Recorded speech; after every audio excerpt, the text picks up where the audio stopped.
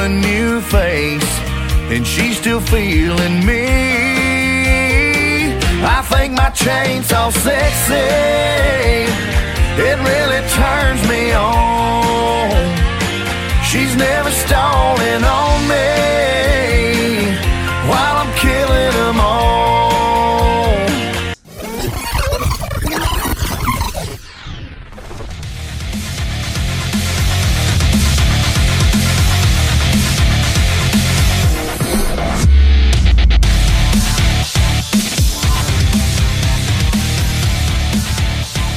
How's it going, everybody? We're excited for you to show up. This is not the intro I thought of earlier today, but I'm doing it anyways, because it's Lunchbox's way.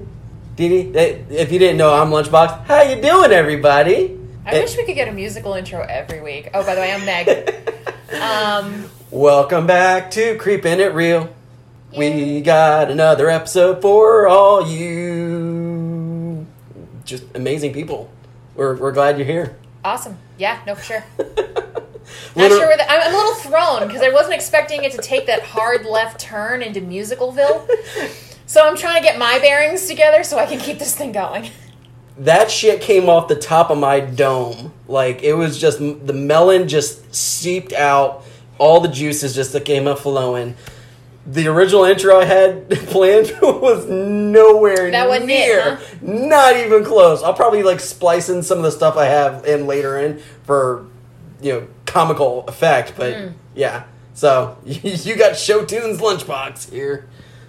Yay! I bet everyone's pumped. Yeah, but welcome back, everybody. If you're brand new to the show, please just buckle in. Yeah, just hang in there. Yeah, I swear he's not like this the entire episode. Yeah, we just want everyone to get comfy, put on your britches. No, take off your britches. Well, get your comfy britches on. I mean, if you want to listen to us in the nude, that's on you. I mean, it doesn't have to be in the nude, just not real pants. 'Cause I'm free balling. Anyway, okay. So join us on social media, Facebook, Instagram, and Slasher at Creepin' It Real. REEL is a movie reel. We also have merch, so hit up creepinitreal.redbubble.com or click the link in the Instagram bio to get on the merch train. Choo-choo. Mm-hmm. And so before we get into our episode, we are still looking for takers. For the month of November, we are doing what Lunchbox is affectionately dubbed the dumpster fire month? It's pretty much just a dumpster fire. So what we're doing is the movies that we hate the most, we're just going to cover those and rip that Band-Aid off so we don't have to worry about them coming down the pike later. But we have a problem because neither of us really hates movies. We've done a couple that we really very badly don't like already in the schedule, but we're stumped. So if you have a movie that you really dislike, or a movie that makes you question your own existence, or makes you wonder how you're going to get that 90 minutes of your life back, email us at creepinitreal.cm@gmail.com and tell us what that movie is, because we have 3 slots for the month of November to fill. We have 2 movies planned already. We need 3 more to fill out the schedule. That's the downside of going, let's do the movies that we don't like to not have to worry about them later, and then we don't have those movies. FYI, or just to make sure that we put this out here, we're all friends. We're not here for negative bashing. We just want to know, because everyone has their own taste on what the worst movie is, or what and has mind been, you, I'm also gonna put in a disclaimer here. Now, mind you, we're not gonna do movies like a Serbian film or anything along those lines. Neither of us is particularly into ultraviolence or shock for the sake of shock value. So if the worst movie you've ever seen is in that particular category, we'll probably just throw that out in the bin. So keep that in mind. However, if it's a movie along the lines of, say, Freddy's Dead, The Final Nightmare, those we will consider because they suck. And it's not so bad it's good either. Not one of those that you love because it's just so silly and terrible. It's one that you legitimately watched and went, fuck my life, why? There was a couple that we've already gotten on. Oh, I just had one jump into my head. We should probably write that down. Okay, cool. Just note it down. But no, we got a couple of options already on through Instagram and Facebook, and they're pretty high contenders. So I mean, that's the thing too, is that if we get a lot of the same movie in the list, like we're gonna have to, it's gonna go right up to the top. The one thing too is that, I mean, I also like having that community feel where it's like, let's talk about this stuff, because there's some movies that I've never even heard of or even bothered to see, and it turned out, well, oh, I made the right choice, then this is that going on that list. Yeah. But that's the thing, is like, we're, go nuts, but be nice. Like, we're all friends. We don't need a negative bashing here. Considering what we've already got on the schedule, I can't wait to see you squirm. Yeah, it's gonna be fun. I don't know why I wanted to do this for Thanksgiving. Maybe because I'm gonna be just so full of just turkey and stuffing that I'm not gonna give two shits. Yeah, you're gonna be. Well, no, you might give more than two shits, but the fact of the matter is you'll be full and happy. Yeah, and probably a little like blissed out on tryptophan. So you're probably not gonna care as much when we watch Jaws: Revenge or something. Ugh. But that's the thing is, yes. This is going to be fun because I don't see a whole lot on here where people are... I mean, like, I've seen reviews for movies like this, but this is the stuff where I want to just kind of just get some of the stuff out of the way. And if it does really well and it becomes a lot of fun and there's a lot more suggestions, maybe we'll go for round 2 for Dumpster Fire. The second coming of... Blech. The second coming. Yeah, so with that... Just hit us up on either social media or on the email, and you'll get a shout out if we choose your movie. And if we have multiple requests for the same film, then I guess we know which ones we're going to put up. Yep. So, hooray for that.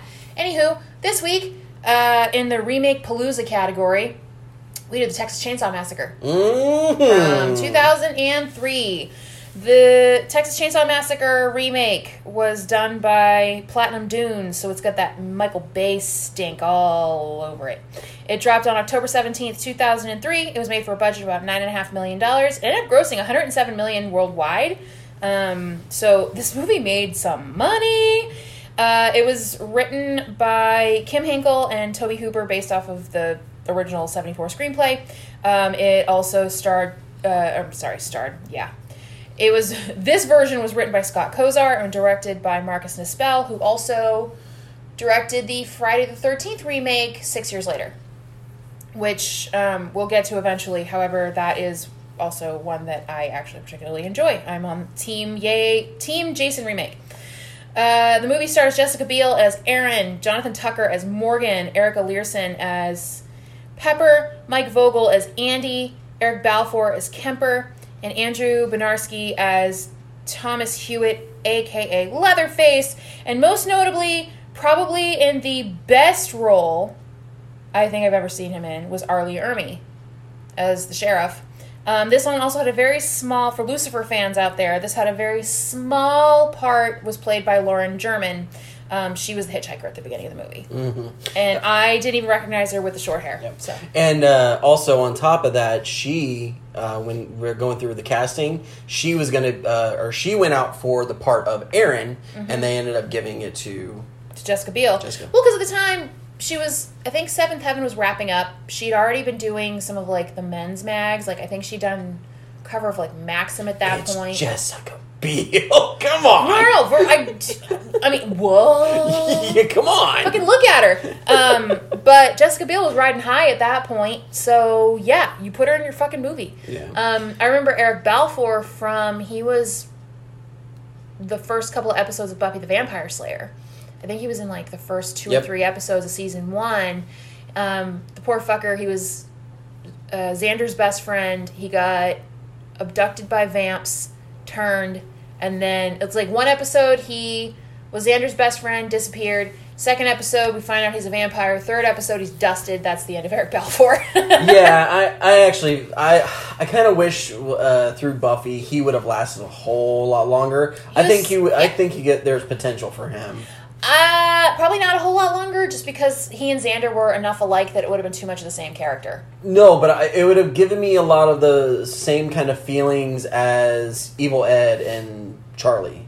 Like, it's just that buddy aspect of it where it's now Xander's got to deal with his friend being a vampire and having to go through all that. Yeah. It was very quick, and it was just to get Buffy set up into the season. And again, Buffy was awesome. Buffy's Buffy. But, I mean, it's at the same time, I like him, and so I thought it could have been good. Yeah.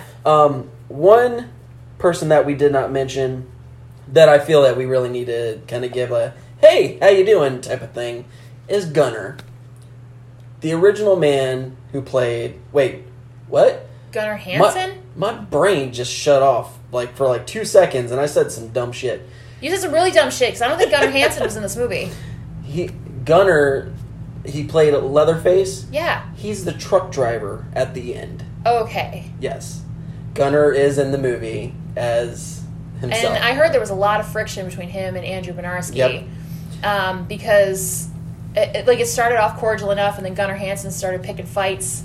Yeah. And making fun of his performance as Leatherface. So, it got real salty. And then when Hansen died, was it 2015? I guess Bernarski just posted on Twitter, "Boo-hoo." I was like, "Woo, yeah, it was cold-blooded." They had some heat. I got Cliff Note versions of what that was, but even the stuff with Gunnar criticizing the way that he played this Leatherface, I'm like, there really wasn't much except for him just running around with a chainsaw, as he should, and looking really terrifying, as he should, and then going through, he didn't do any type of weird acting or... No, he played a bulldozer. Yeah, it's just, boom, there it is. Which he should be playing. Yeah, there's nothing more that you need to do. Yeah. A couple of my favorite roles of his, I loved him as Zangief in Street Fighter movie. As dog shit as that movie is. Oh my god. It's so good. He was also Chip in Batman Returns. There it is. Or, as you quoted, Batman, the Christmas movie. Hey! Oh, don't get it started. Our son thinks it's the same thing. Because you give it to him. No, he calls it the Batman Christmas movie too. And then he also, if you guys have ever seen Dracula's Guest, don't. Oh, God. Don't. However, he has played Dracula in the past too. But Yeah. don't. Don't seek it out. If you've seen it, you know. If you haven't, don't worry about it. So yeah, he's a big buff stunt guy, bodybuilder, whatever, and he was cast to play Leatherface. I guess Hansen was approached, but there was a scheduling problem, and he really wasn't able to come in as a full-time actor, so they found somebody else. This is another case of, and we're going to probably be doing a lot of comparing of the two films too, but also if you haven't yet, go back and listen to our Texas Chainsaw Massacre episode. We did it last July, I think we did, 2020. So we already have an episode for that one. Anyway, so this is another one where it raises the question, does this remake justify its existence? So I think we're going to start with our answers on that and then kind of work backwards. So Okay. Do I think that the Texas Chainsaw Massacre 2003 justifies its existence? Yes, it does. I have notes. Answer the question first, dummy! I'm just kidding. Of course it does. I fully think that this movie holds on its own while giving the proper respect to the original, on top of letting the original be that movie. Right. There's enough differences and changes and movie beats to make the movie look to be different, and it stands alone as its own thing. Is it as important to the genre as Tobe Hooper's movie? No. Does it still stand alone as a really good film? Yes, it does. Yep. It also has the same cinematographer, director of photography, whatever you want to call him.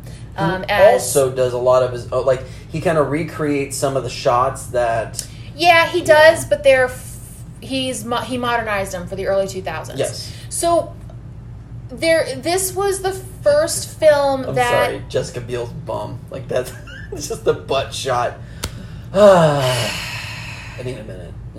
So while you marinate that, I'm going to go ahead and finish my thought. Gotcha.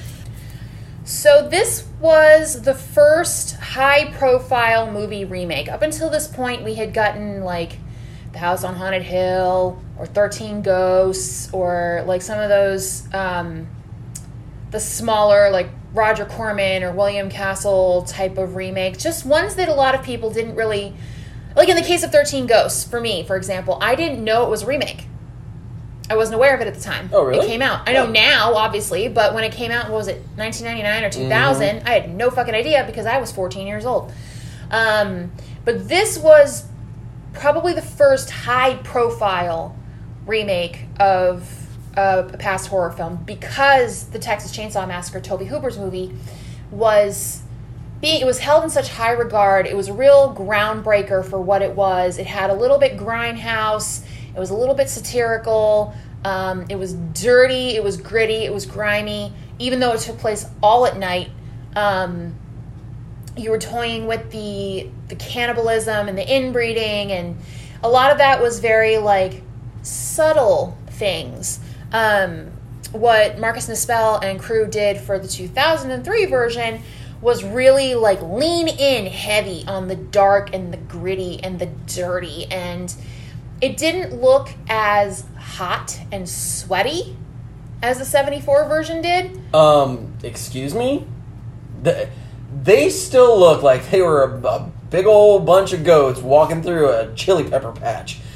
It was hot as shit. It looked uncomfortable. It didn't, but it didn't make me feel hot. Watching the 74 version, I was sweating just watching because everything about it was brightly lit. It was hot, hot, hot. This was darker. It was darker in tone. It was darker in coloring.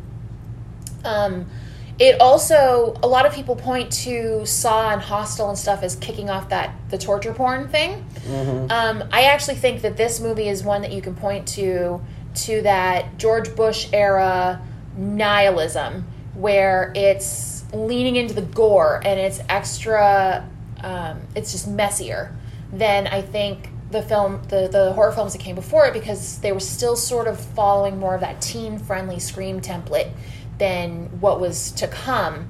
Post 9/11, everyone's not exactly optimistic about the future. We saw horror take a really dark, dirty, gory turn, and I could probably point to this movie as being the lead off for that. I can't think of one before it that really was... There was a lot of movies that did come before this that were... But in terms of being high profile, though? Exactly. That's what I'm saying. Like it was kind of like the big trickle up, and then with Platinum Dunes, like that's the one where because it was a big production company. And side note, I'm going to stop that thought real quick. The Platinum Dunes thing, I can't tell you how many people I hear bitch and moan about Platinum Dunes. Me personally, don't give a shit. It doesn't affect the movie. I don't see that premise. I don't know why. Here's the thing, though. It's because of movies like Nightmare on Elm Street, those sorts of things. And mostly it was supposed to be the horror arm of Michael Bay's production company, but it ended up just being like the remake arm of Michael Bay's production company. However, you can see the Michael Bay touch in this movie, even though he was just a producer on it, because of how Jessica Biel was treated. Michael Bay is all about the eye candy. Well, yes. I mean, there are aspects of that. And again, Jessica Biel. Come on. Like, I mean, I totally get that. Look, man, I'm straight. And even I would be like, yeah. I might. But I might. No, there's not a but. It's a yeah, let's go. Yeah. But that's the thing is, I feel that so many people, like, anytime, like, and like I said, this is a lot of the, my friends and just people that I've come in contact with online and things like that, where it's just like, oh, Platinum Dudes, boo. It's just like because of Michael Bay. But it's not. But at the time, it wasn't an issue. It was like post Transformers and a lot of the stuff that came out with Megan Fox. It was sort of retconned as being shitty. But in 2003, nobody really knew or cared. Yeah, but then like when you got and I think one of the comments I got was actually from my buddy Brock. We went and saw the Friday the 13th remake. Yeah, and there was the same thing where he was like, "Oh, it's Platinum Dunes. Oh, they're just gonna," And They're gonna fuck it up like, somehow. he gave like one of those kind of comments. I don't remember sure. exactly what he said, but it was just a comment about that, and I was just like, but that just means that they have money to do things with, and it's like if you do a movie right and you can do that, it's like the production company is not gonna. It's not necessarily gonna matter. It's just like Disney. It's like how many times have we heard? Like once Disney took over Marvel, Empire. Yeah, once Disney took over Marvel, and they're just like, oh my god, they're just gonna mess stuff up, or it's gonna be too family friendly, and then turn around and they're like, well, no, we're gonna keep Deadpool rated R, and we're still gonna. And it's like now Deadpool has Disney money to play with on top of them owning, all these other franchises, and it's like, so now we could get X-Men and Avenger, you could start mix matching, like they have that opportunity because they have Disney money, and that's where I could see the potential. It's just the writers and how there's ways to do it right, and that's the stuff with Platinum Dunes. Yeah, the Transformer movies, you could definitely see there's problems as they started going along. This was pre-Transformers too, but that's why I'm saying at the time nobody knew or cared. That was a retcon thinking process, because afterwards because after Transformers and all the shit that came out with Megan Fox and all that stuff, it was, you look back at it and go, oh, Michael Bay touched the Texas Chainsaw Massacre? Oh God. That's what some people did. And that's the problem that I see and that I don't agree with. And it's just yes, I get the whole sexualizing for the super hot girl and how movies tend to do that to get the young boys in. I am proof of that. And then that's the thing is it just happens. But I mean, you got blood and violence and horror and sexy girls. I mean, back in the 70s. That was a grindhouse thing. But the thing is in this movie, Jessica Biel fucking killed it. She screamed herself hoarse filming this movie. You can hear her by the end of the movie. Her voice is not there. Yeah. She rocked her body and her throat to make this movie happen. So she was all in on doing it. And she was cold and she was wet and she was tired and she was running around and she was dirty and She did like her wardrobe though. She actually mentions that where she's jeans and a tank top. She's like, this is the best wardrobe I've ever had in my life. It's like, let's go. Yeah, so. What are you gonna complain about? So the first time I saw this movie, I think it was the following year after it came out.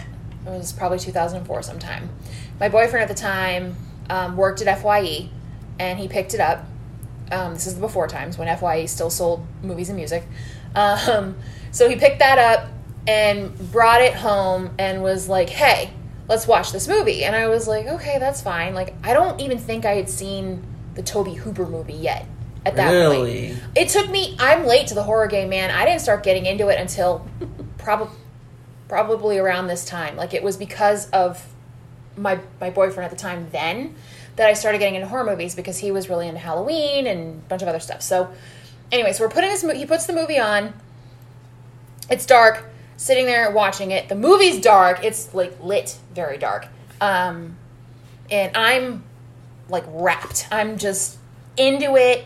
I'm getting into the tension. I'm getting into everything, every little bump and noise and creak and everything that's going on. And it's getting towards the climax of the movie, I think. I want to say it's probably the last 20 minutes or so. That asshole comes up behind me, and because I'm not paying attention to anything else around me. I'm so into this movie and I'm so on edge watching it. He comes up behind me and he grabs me and makes a noise. I'm screaming my head off. Because he took advantage of the fact that I was mesmerized by this movie. That doesn't happen a lot. I mean, we've been together for a lot of years, and I've never been able to do that to you. You have him to thank for that. Yeah. He broke me. He's also the reason why I'm not ticklish either. But that's something else. Anyway, so that was the first time I had seen that movie, but I was freaked out, and it did scare me at the time, but I loved it. I really thought it was well done. So much so, in fact, that when I went back and watched the Tobe Hooper film, I wasn't into it as much because it was much more lower key. It was much tamer, which a lot of people it sounds weird to describe the Texas Chainsaw Massacre, but if you put these two movies together, that's what you get. You get Tobe Hooper's movie is a lot tamer. And it's because they cut away before you see a ton of the blood. And because there's a little bit more humor in some of it. I mean, the whole thing with the hitchhiker and the head cheese story, like, he makes real good head cheese. Like, how is that not funny? Little shit like that. And then they intersperse it with the creepy, and the family's really fucking weird. That sausage party. Both literally and because it's all men. There's not a woman to be seen.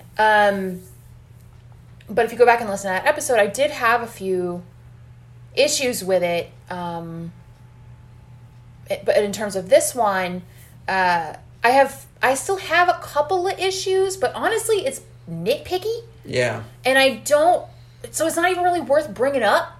No, I think they are. I mean, it's because some of the stuff that could be nitpicky are those options where some of the people that may be like, oh man, that gave us complete shit that they did it this way. Maybe say, oh, you know what? Okay. Like, maybe that's not too terrible. There's a few nitpicky things involved here that I noticed when I rewatched this last night that were there. And probably, like, I'm trying to think of the best way to word this, because, like, we can go positive, negative, positive, whatever. But anyway, one of the things that really bothered me was Aaron. At the beginning of the movie. Agreed. That first half of the movie, and I get it, you have to make your horror victims stupid, fine. But it's hard to go back and rewatch this when you've seen, now we flash forward 18 years. Wow, that feels weird to say. It's 18 years old. Yeah. It's been 18 years since I graduated high school. I was a junior when this came out. Yeah, I had already graduated. Cool. So anyway,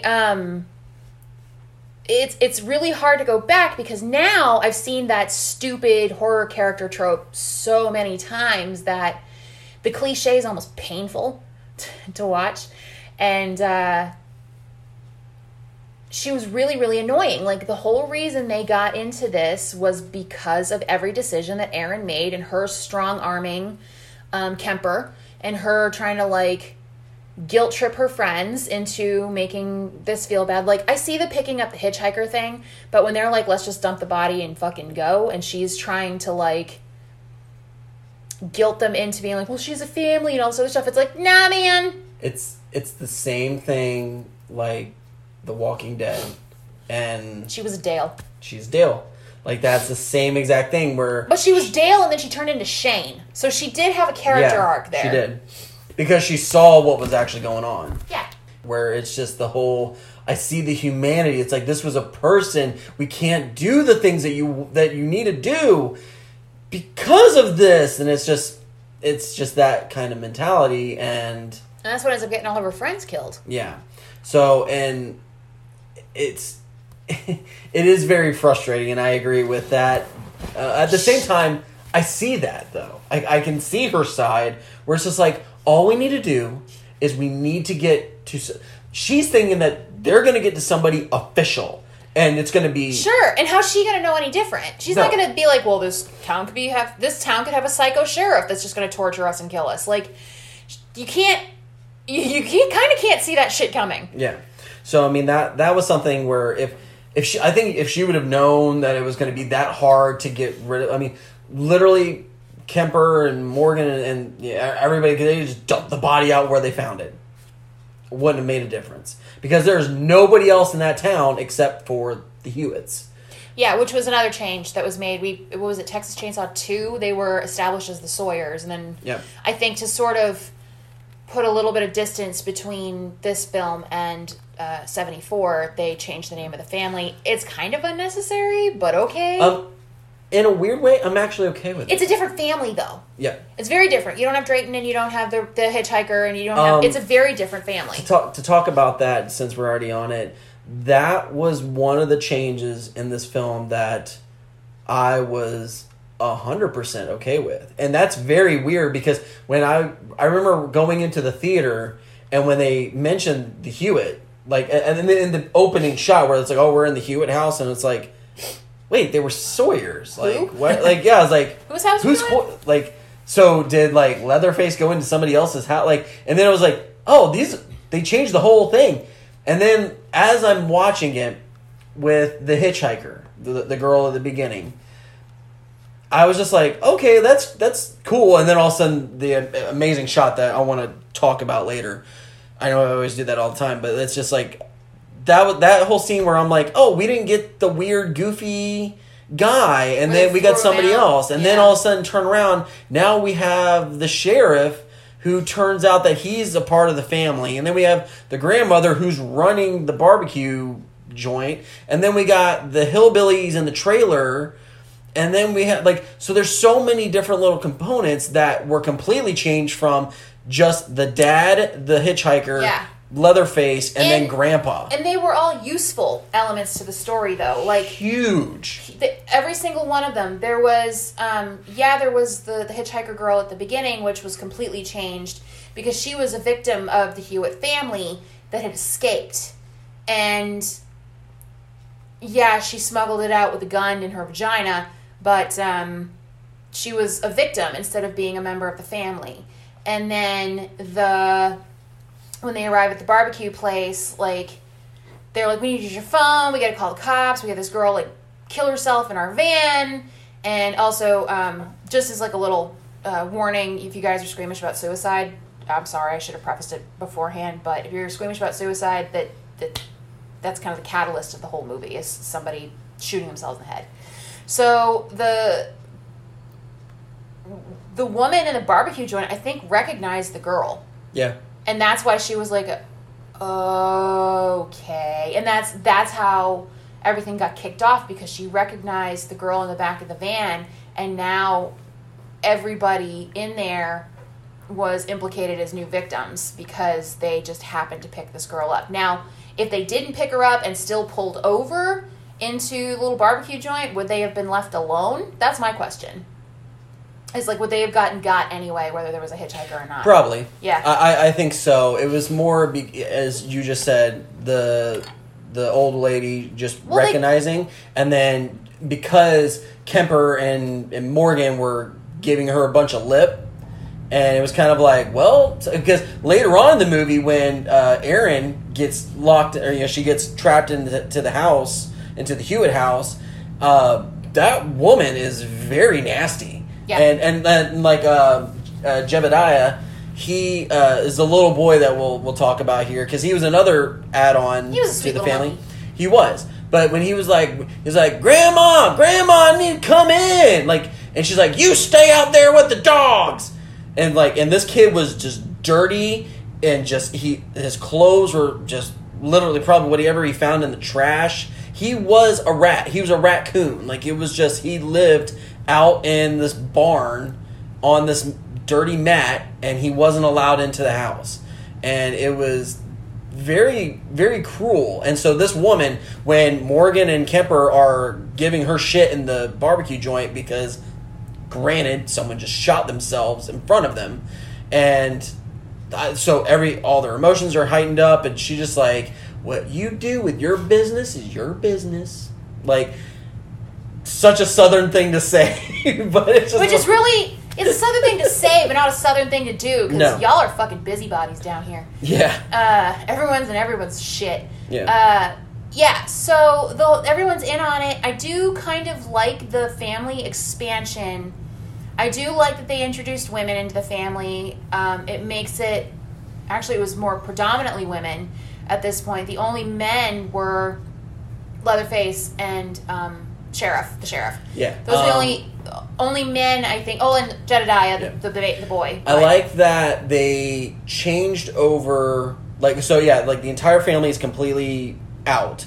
Where you have Mama, the old lady in the barbecue joint. Then you have Papa, who is the old man with he's the amputee, which...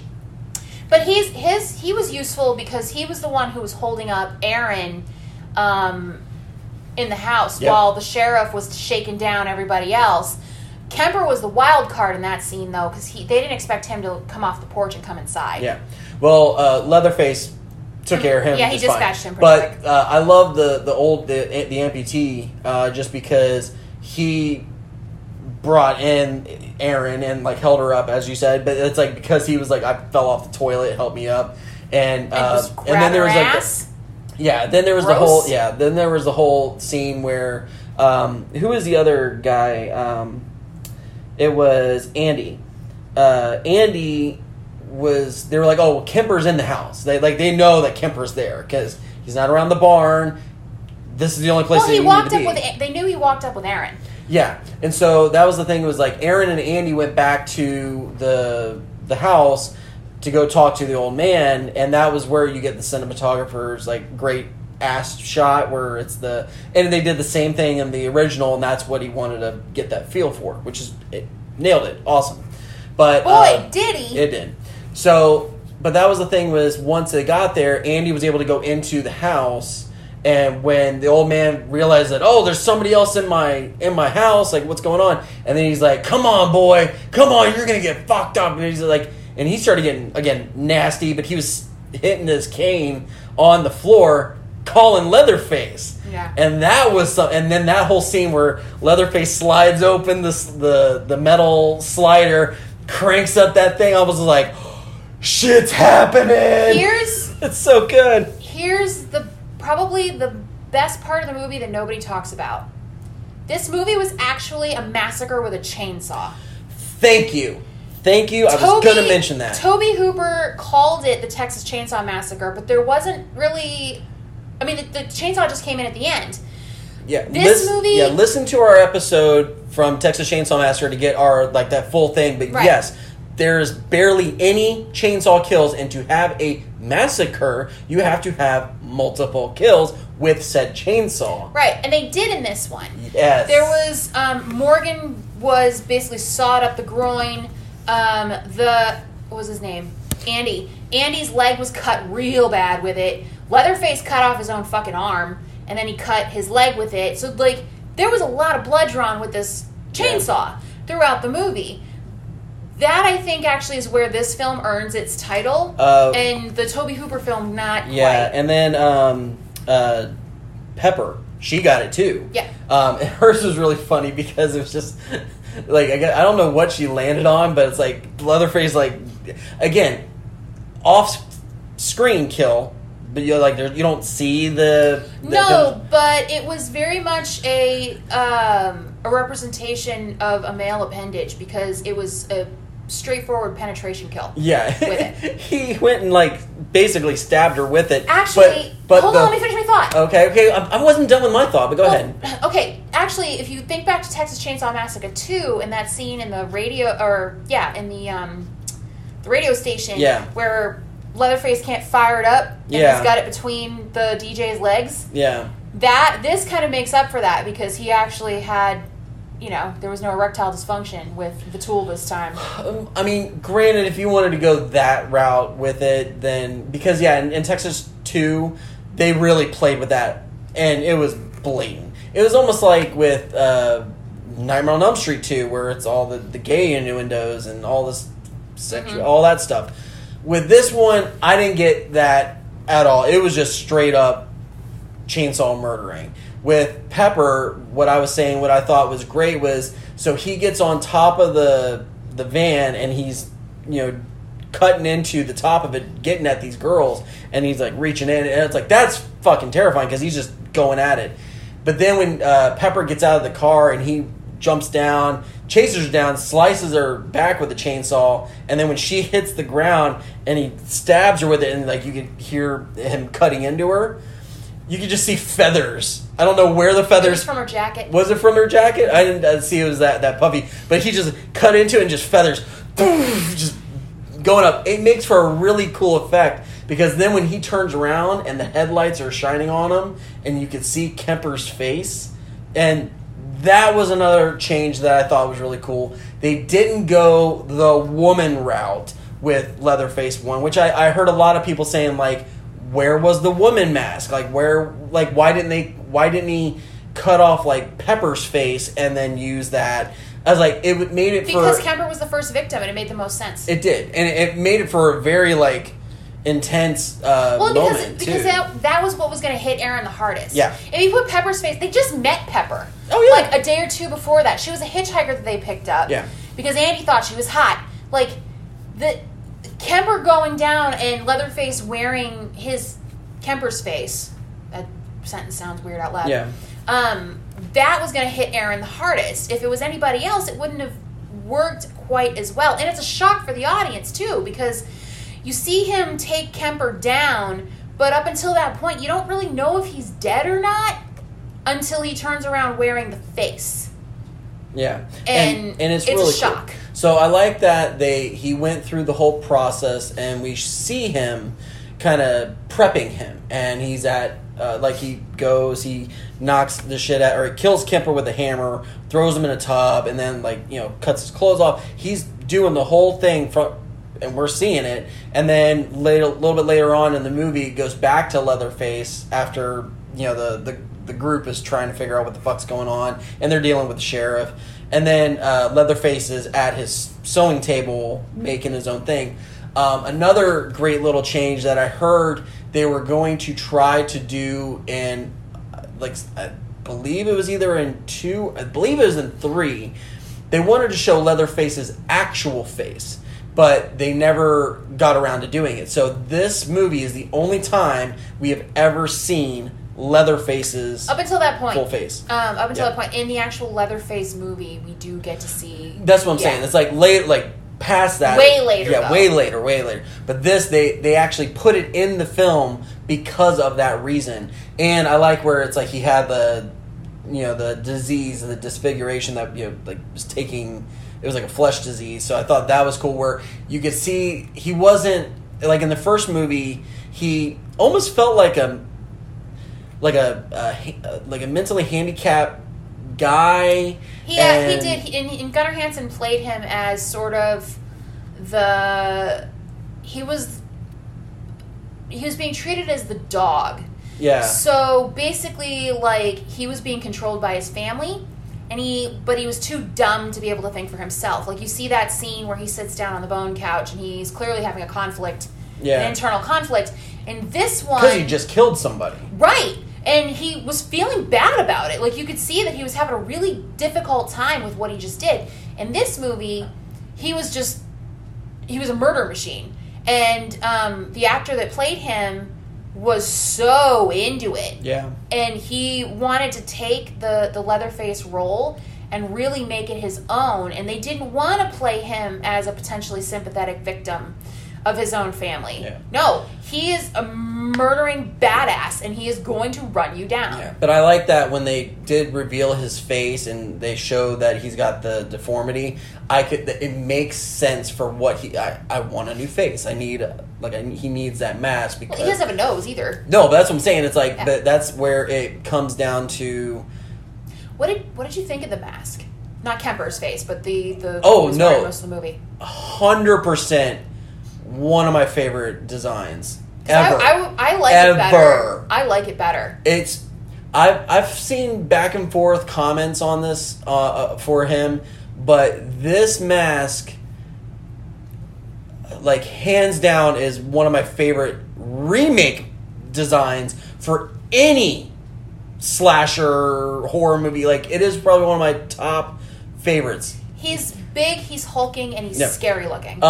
Super intimidating. The best thing about the mask, though, if you look on one of the pieces, you can see an ear, around his neck. Mm-hmm. So he sewed on, a whole different section that's not supposed to be where it's, where it is, which makes it, it's a very small detail. You just like that piece, and you want to put it in. Yeah. Oh my god, it works. And you can see where, piece of it, because it's a little bit more aged and it's stretched and it's got that dark. It's really grotesque. Yeah, and I mean and that's where it's okay. Well, now that he's got Kemper and he's got a new face, so now he can work with something like that. But he also has a whole face, so he was able to just peel it right off of Kemper's head. Exactly. This one, it felt like it was more Frankenstein to that, and it's if they ever made a Frankenstein movie and made him look like that, holy shit, that would be amazing. But again, that was something where I really loved that piece. And I mean, I do a lot of the like cartoony digital artwork stuff. So if you want your own, cheap pop, You whore. yeah, no, if you want your own, just hit me up and I'll work with you on a price to get your own cartoony stuff. But I did one of Andy, from the 2003 Texas remake. I did a Leatherface. It was one of my favorites to actually work on because of that design, like all just the lines and the detail work on it. It was really cool. So I absolutely love that. Andy, nice little like trivia bit too, which I thought was really funny, was for Leatherface, for him, like he's already a big fucking dude. I mean, he's The actor, because there's a character in this movie called Andy too. Oh, no. Yeah, the actor that played Leatherface. Like, that's who we were talking about. Sorry. I forgot that there was an Andy. Yeah. So, but the actor, Andy, he is already a massive man. Like, he is a big hulk of a person. Like, Yeah, he's a wall of man meat. So, I thought it was hilarious that when he, I guess, was getting cast as Leatherface, that he wanted to get bigger. Well, he was a bodybuilder, Yeah. but he wanted to look less like a bodybuilder and more just power. Yeah, so he went on a diet of biscuits and white bread to gain 300 pounds to play Leatherface. And I'm like, that's my boy. That's like, you throw some gravy in the mix and we got a party. I tell you what, it's like, that is the most southern thing. It's like, damn. It's like, I'm going to change my diet to biscuits. And it's like, I don't see a problem with that at all. Like, it's just, yeah. So what's your question? Yeah. I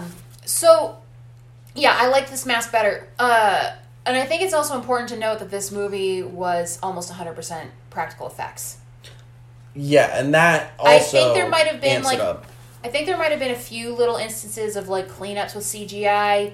I think, but generally speaking, this entire movie was done with practical effects. It was practical makeups. It was practical gags. Morgan getting sawed in half and all that stuff. Like it was real and in camera. Lauren German blowing her brains out. Like that was real and in camera. They had the puppet head to do it. Mm-hmm. So like. This was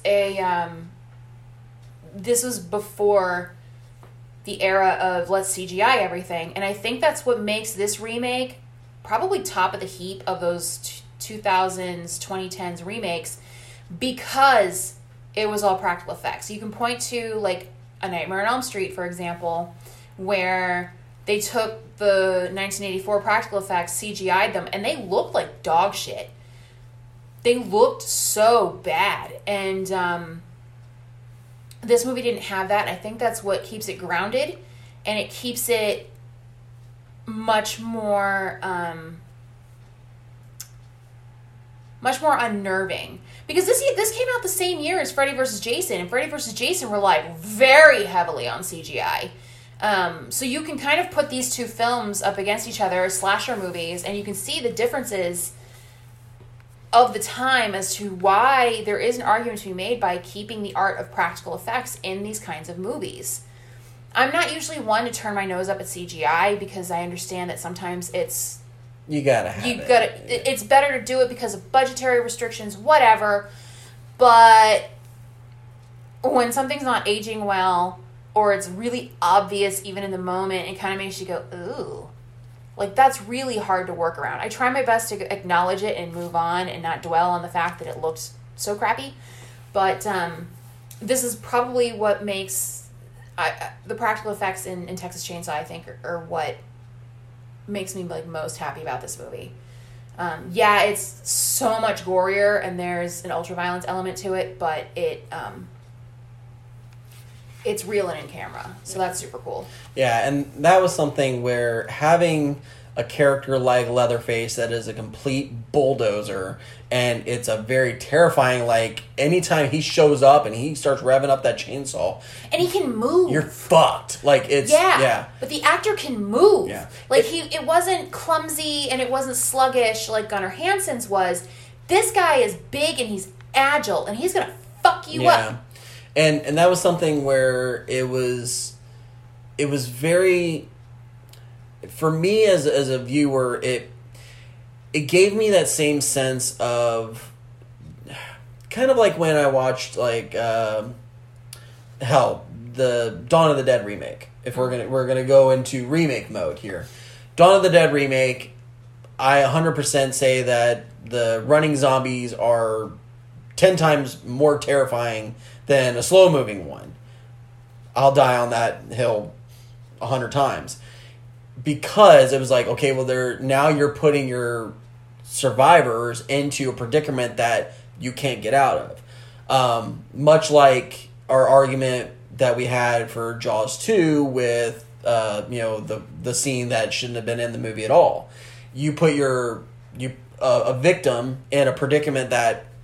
It's a no-win situation. Yeah, and with Leatherface, because of how bulldozy he is...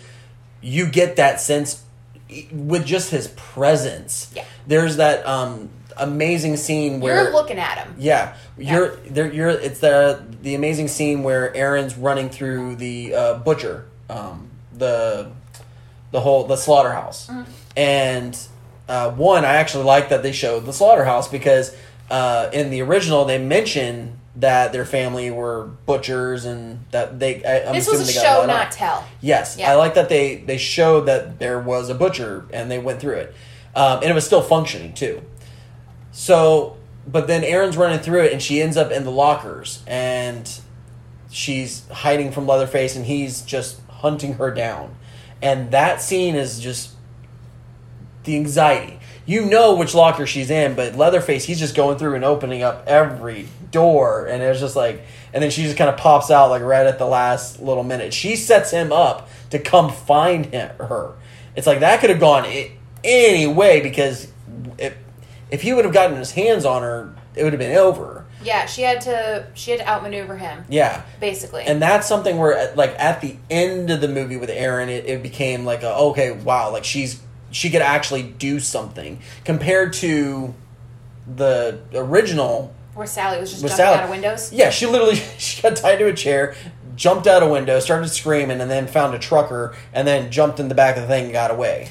And I think that's what makes Erin a much more, despite all the stupid at the beginning of the movie, I think this is what makes her a much more viable and a better final girl, is because she decided she had all she can stands and can't stands no more. And was proactive in taking Leatherface down. And not only in taking Leatherface down, but when she discovers that where the hitchhiker escaped from and the hitchhiker's baby that was there and had and all of the other pieces of the puzzle starting to fall into place, she came up with a plan. And you could see she was resourceful. Because, like, there was the one scene where she was trying to hotwire Kemper's car, and Pepper was like, well, where'd you learn to do that? And she said she was in juvie, which paints her with a whole other brush. And that's where it's like, I could see having that where maybe a little bit more of a troubled past, and now she's trying to do things better and, like, have a, not a goody two-shoes, but it's like, no. I think you're onto something, though, because I think at that point, because at the beginning of the movie, if she was in juvie and she had been having some issues, if you want to kind of do a little character examination here, she went way the other way to overcompensate for the fact that when she was younger, she was troubled in some way or another. Whatever trouble she was causing. She didn't drink. She didn't smoke. Well, there was a deleted scene that came out and said that she was pregnant. And they were toying with the idea of having her be pregnant. They ended up, thankfully, ditching that because that was dumb. Although, now that I think about it, it would have tied her in better with the hitchhiker because there was mirroring going on at the beginning and the end of the movie. But I think that I kind of am glad they didn't go that route because that would have been like a groany, like, oh, really? Yeah. It would have been kind of an expected thing almost. Let's make our final girl pregnant. It's just kind of like, ugh. I like that with the whole story with her and Kemper, where they go to Mexico and weed. They went to go get weed, but she's thinking like, oh, we're gonna go and kind of spend a little bit of vacation time, and then maybe you go down and get a cheap little diamond, and we'll get married because like obviously she's putting that vibe on him, and he's already in it because later on we end up finding that he was going to ask her, like he did get a ring, but he was trying to surprise her, and he's probably going to do it at the concert. Yeah. But that was the thing, was there was that whole premise, and then I could see having the baby work its way in there, but it wouldn't hold up for as much of the story as it needed to. Yeah. I like the fact that when she realized that the hitchhiker, because one little detail that I love that they didn't really show it as it was kind of a quick thing, but when she was in the back of the van and she leaned down and she was crying and she was about to go and pull the gun out from her crotch hole region, like you could see the blood like on the inner part of her thighs. Yeah. So meaning that, okay, well, something happened there. Later on, when we find out that there's when she meets or when she goes to the trailer park Meets the women. and meets the women, and she sees the baby, but the baby doesn't look like them, and it kind of looks more like the hitchhiker. Well, she found those pictures. So. Yeah, she puts the 2 and 2 together, and she's like, "That's not your kid," and all and so now she's like locked into that whole gimmick. If she had the baby if she's pregnant, and then on top of that, now dealing with the thing that I think could have added, because it would have added a little extra layer of danger, but I think it would have been too eye rolly. Yeah. Here's the thing, though, with the hitchhiker character is she's got the blood between her legs, which you could be like, oh, well, she's just given birth, but that baby is way too old. That baby's very much. That it's already eaten solid food. Like that baby's almost a year old. It had a head full of hair, unless she had the baby and they never cleaned her up. They just left. No. That blood was fresh. She'd been raped. Oh, I could definitely see that with the sheriff, but it was either she'd been raped or that had gotten bloody trying to hide the gun. But there was no way that she had a fresh baby at that point. At least not that we saw on screen. And you got to go by the information that you have. But yeah, I mean that was her daughter that those women in the trailer had. Yeah, in my head, that's how it played out. Was that she had the baby a while ago, and based off of what they do with Jebediah, where they don't take care of him, and he's just dirty. I don't think that would have been almost a year's. That blood didn't look that old.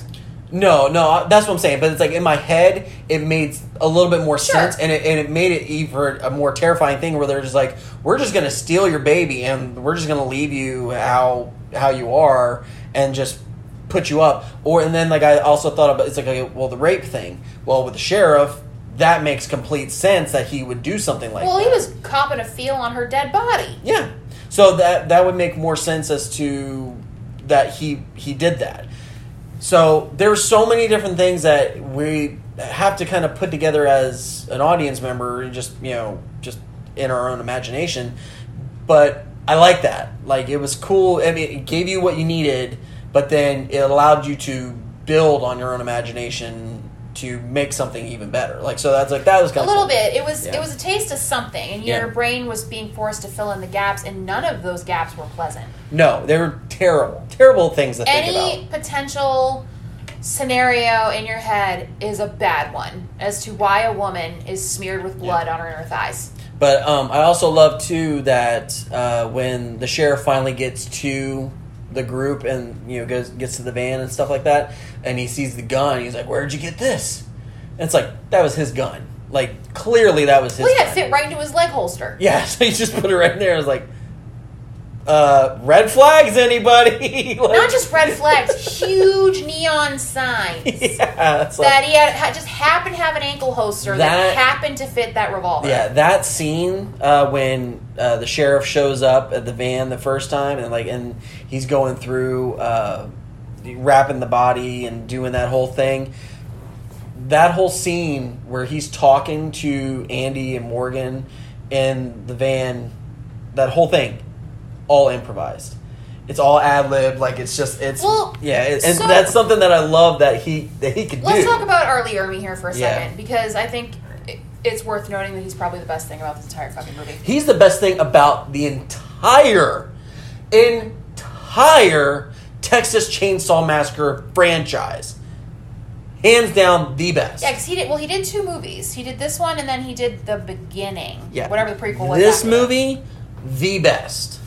And a lot of it has to do with the fact that, yes, he'd been an actor for a very long time. A lot of people know him from Full Metal Jacket, whatever. He was a drill sergeant at one point. Like, he just talks like that. But from what I understand, like, if you met him, he was probably one of the coolest people on the planet to meet. Yeah. But he loved playing villains. He ate that shit up.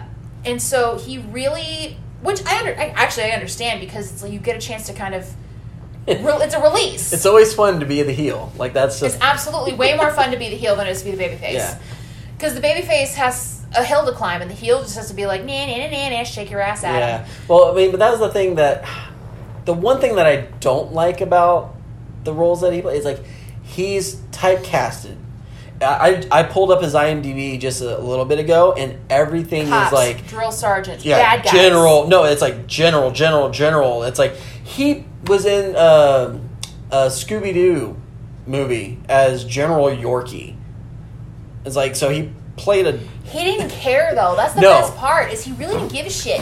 Because those are roles he all liked, and it was all stuff that he could identify with, because that's what he was in the military. But it was just one of those things where, like, I mean, it was just so many movies and TV shows where he's playing that character. And I think because it was, like, once Full Metal Jacket came out, obviously, it was so good. And not for nothing, though, But, Full Metal Jacket's one of the only Kubrick movies that I like. Yeah, I mean, like, it is so... His part was so good and so memorable that it's like the rest of his career obviously is going to be something like that. Yeah. But and I love that he kind of reprised that role in Frighteners as the ghost general. He's like getting all the all right, maggots. Yeah, and I think he actually mentions in the remake for Texas Chainsaw, I think he calls he calls one of them a maggot. Yeah, he calls him a maggot, and but it was more of like an homage to something, you know, that he's played before. It does. So.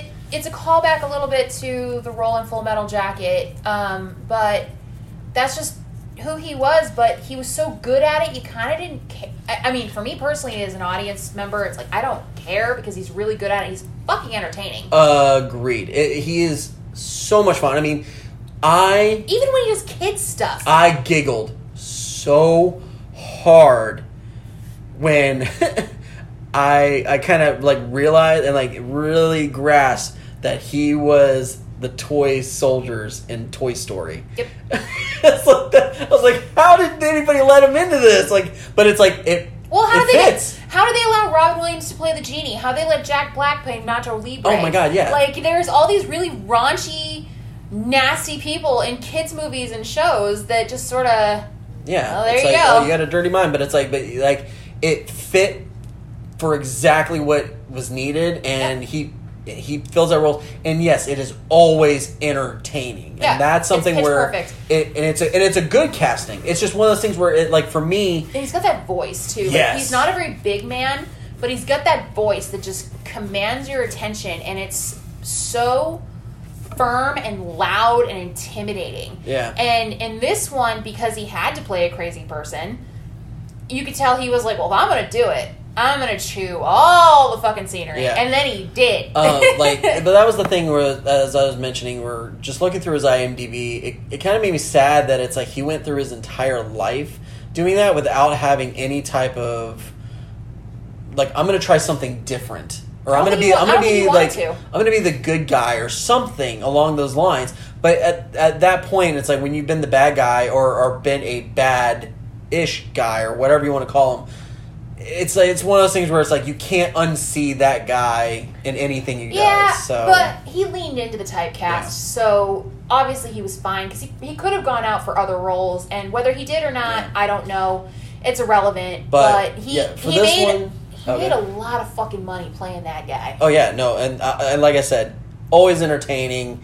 Anytime his name pops up, I'm like, cool. It's gonna be good. And he's clearly a pro ad-libber. Like, he does a really good job on the fly of improv. Yeah. And because I think most of his lines in this were ad-lib. There really wasn't a lot he went off script with. Well, I mean, like that scene that I was mentioning where they're wrapping the body and he's just talking It's about like, all him. or he's like, oh, it's like, oh, she's a little wet down there. What have you guys been doing to her? And it's just like, and you can see how awkward Morgan and Andy are because they're just like, as actors, they're like, I don't know what to fucking say. Like, And I think that actually worked because there's probably, in my head, I imagine there was a direction from Marcus Nispel going, okay, so we don't have lines. However, what I really want you to do is say the worst, nastiest thing that you can possibly think of to fuck with these guys and make it as awkward, as uncomfortable as you can.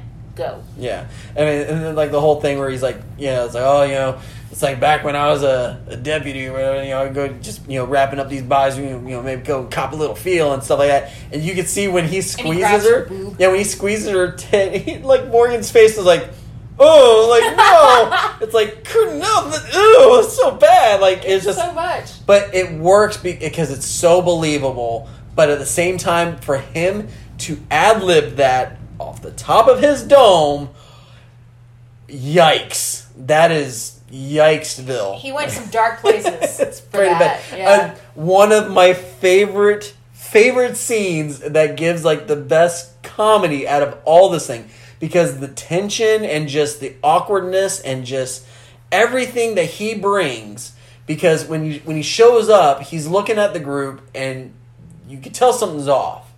And he's already kind of got this like asshole, mode towards them. But there's one thing, so they just finished wrapping the body, and he tells Morgan and Andy, all right, go ahead and throw her into the squad car and we'll take her.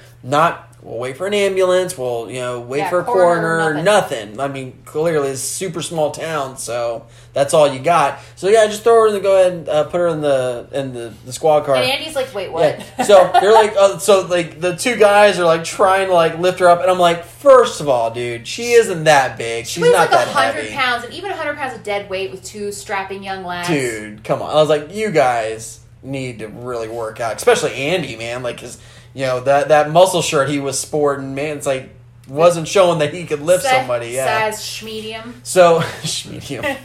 So, but that was the thing, was like the guys were carrying her to the car, and Pepper just kind of mentioned, like, just talks under her breath. She's like, "This is so wrong," and then he just like lays into her. He's like, "Don't give me that shit." It's like, and he's just like, "This is everything we need to do, blah blah blah." It's like, well, I'm serving, I'm doing. Like, and he's just going on town to town. He's like, "I'm here to help. I'm here to do this. I'm here to do what's right." Blah, blah, whatever it is. And then all of a sudden he turns to the guys after dealing with Pepper. He's like, "Hey, don't put that dirty thing in my back of my car. Put her in the trunk." It's like, God, getting blood all over my goddamn seats. And it's just like, after this whole little speech of this like morality and all this other stuff, right. And it's like, I'll turn around, put that shit in the trunk. What are you two, crazy? It's just like, and that is such a Southern, like, I can't tell you how many times I've heard my uncles or some of my relatives from Georgia do that, where they're just like, we have just a way of life, and we just have to make sure that we do everything, by the good book, and make sure that we're just in and around. Right thing, and it's like, Joey, don't you dare get your brother out of that headlock. I'm going to come over there and beat your ass. Like, where did that turn come? It's just like, but that's just... We do as the good Lord says. I said get that out of your mouth or I'll get the hose! Exactly. It's just like, man, like, it's just...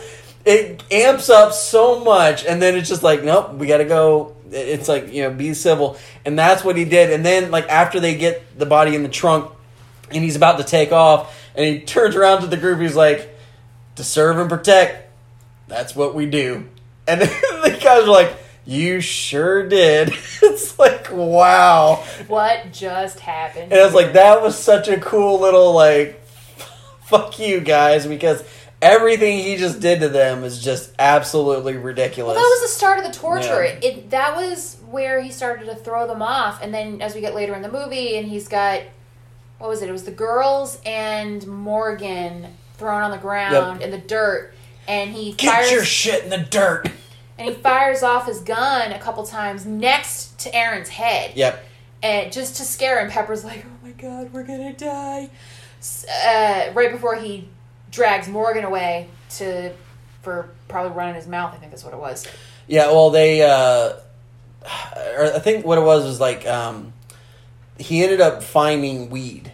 Oh, that was it. He found a joint in the car. So he was like, you guys doing drugs? Get your shit in the dirt! And, like, just went total bad cop on him. And then that's when he got, Morgan in, and he's like, you know what? We're gonna figure this shit out right now. And he put him into the seat. And that whole scene is so tense. Yeah. And it's so good. Just that whole thing of Morgan sitting down and he's like, you know, I'm looking at the hole and it doesn't look like everything's lining up. And then Morgan looks over and sees the blood and the sheriff's like, well, you just afraid of little blood? Get your shit in that. It's like oh my, like there's no way that you can't keep up with that. You can't get around this man. And like Morgan is such a wimp that there's nothing he could do. Nope. And then the whole, just that scene where the sheriff is trying to get him to reenact what the hitchhiker did.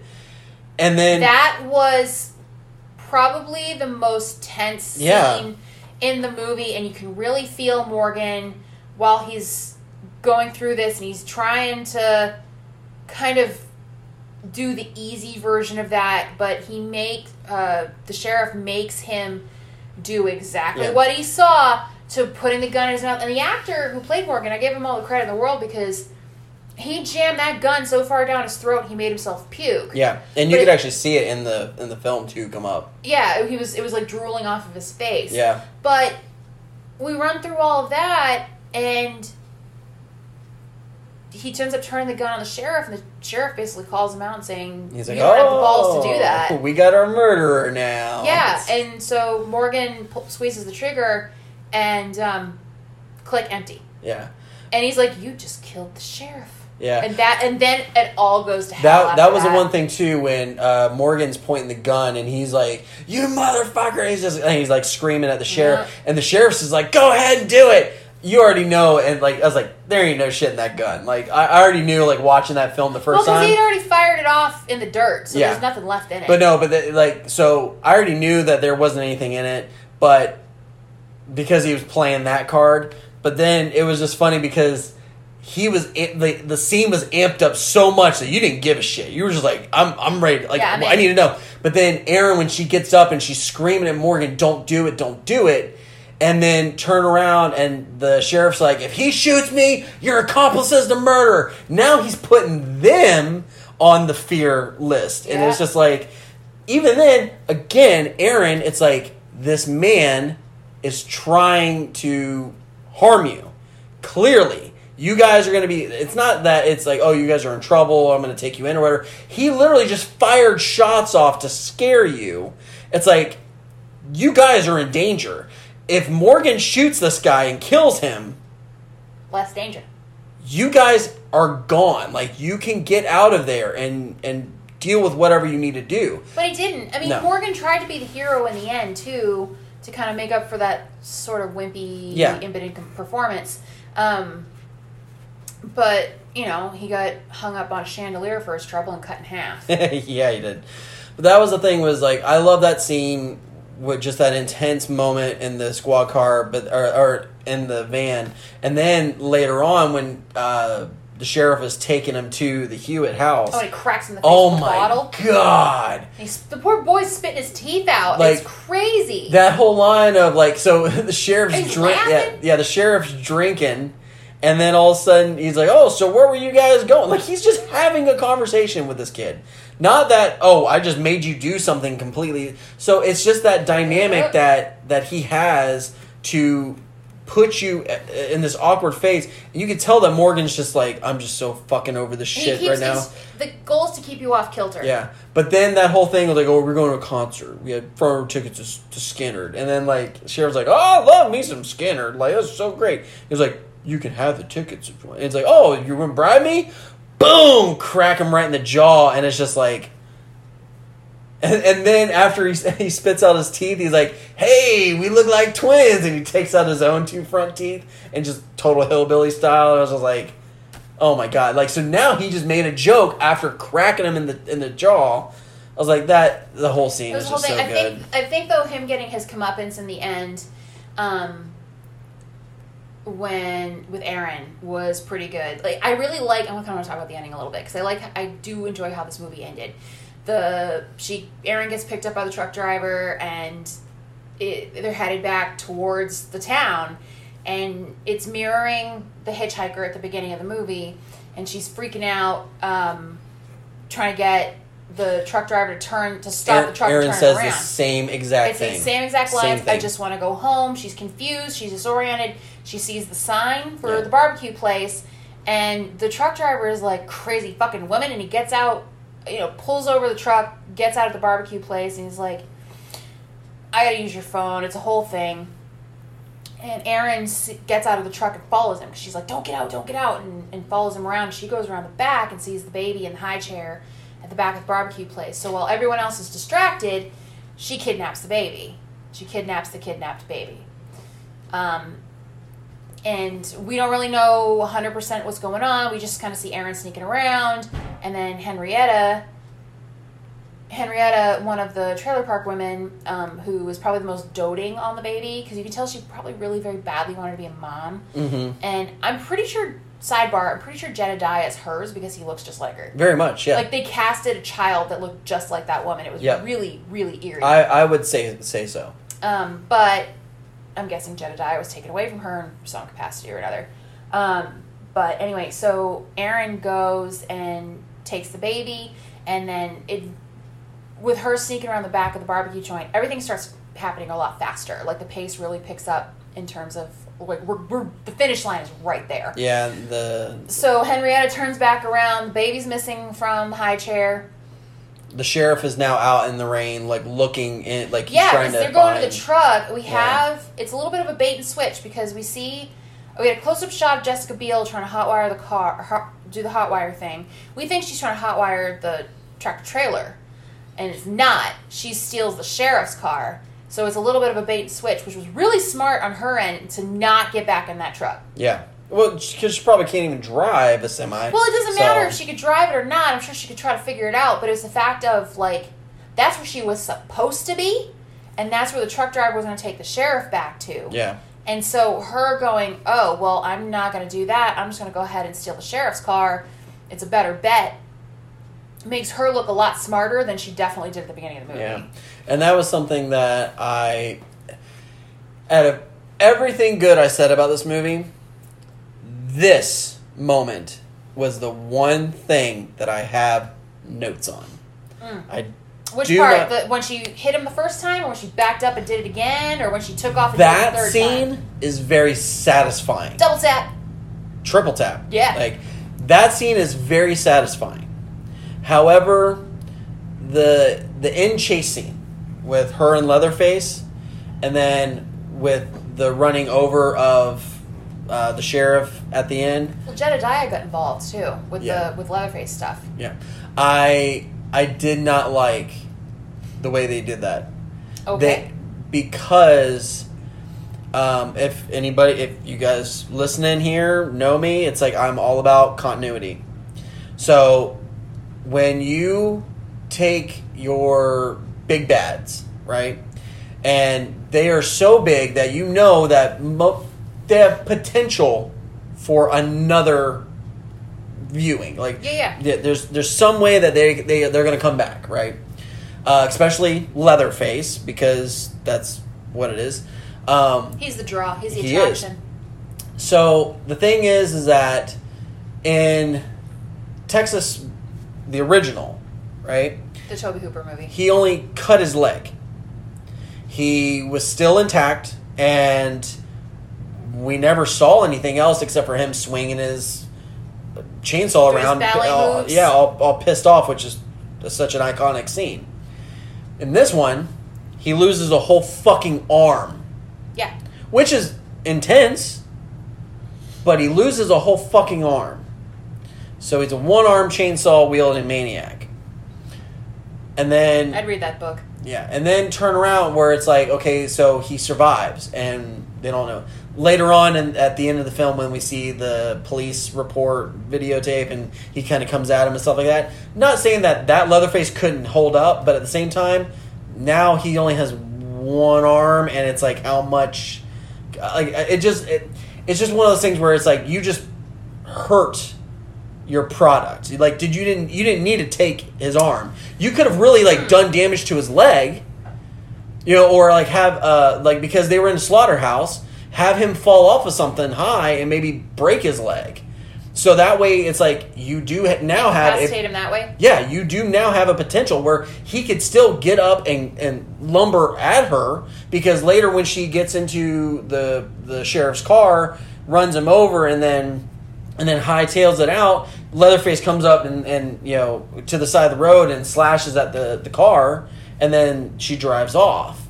Well, that's the thing is, like, well, if he just broke his leg or whatever, now you still have potential for a part 2, and you could continue it on if it was doing that much money. Yeah.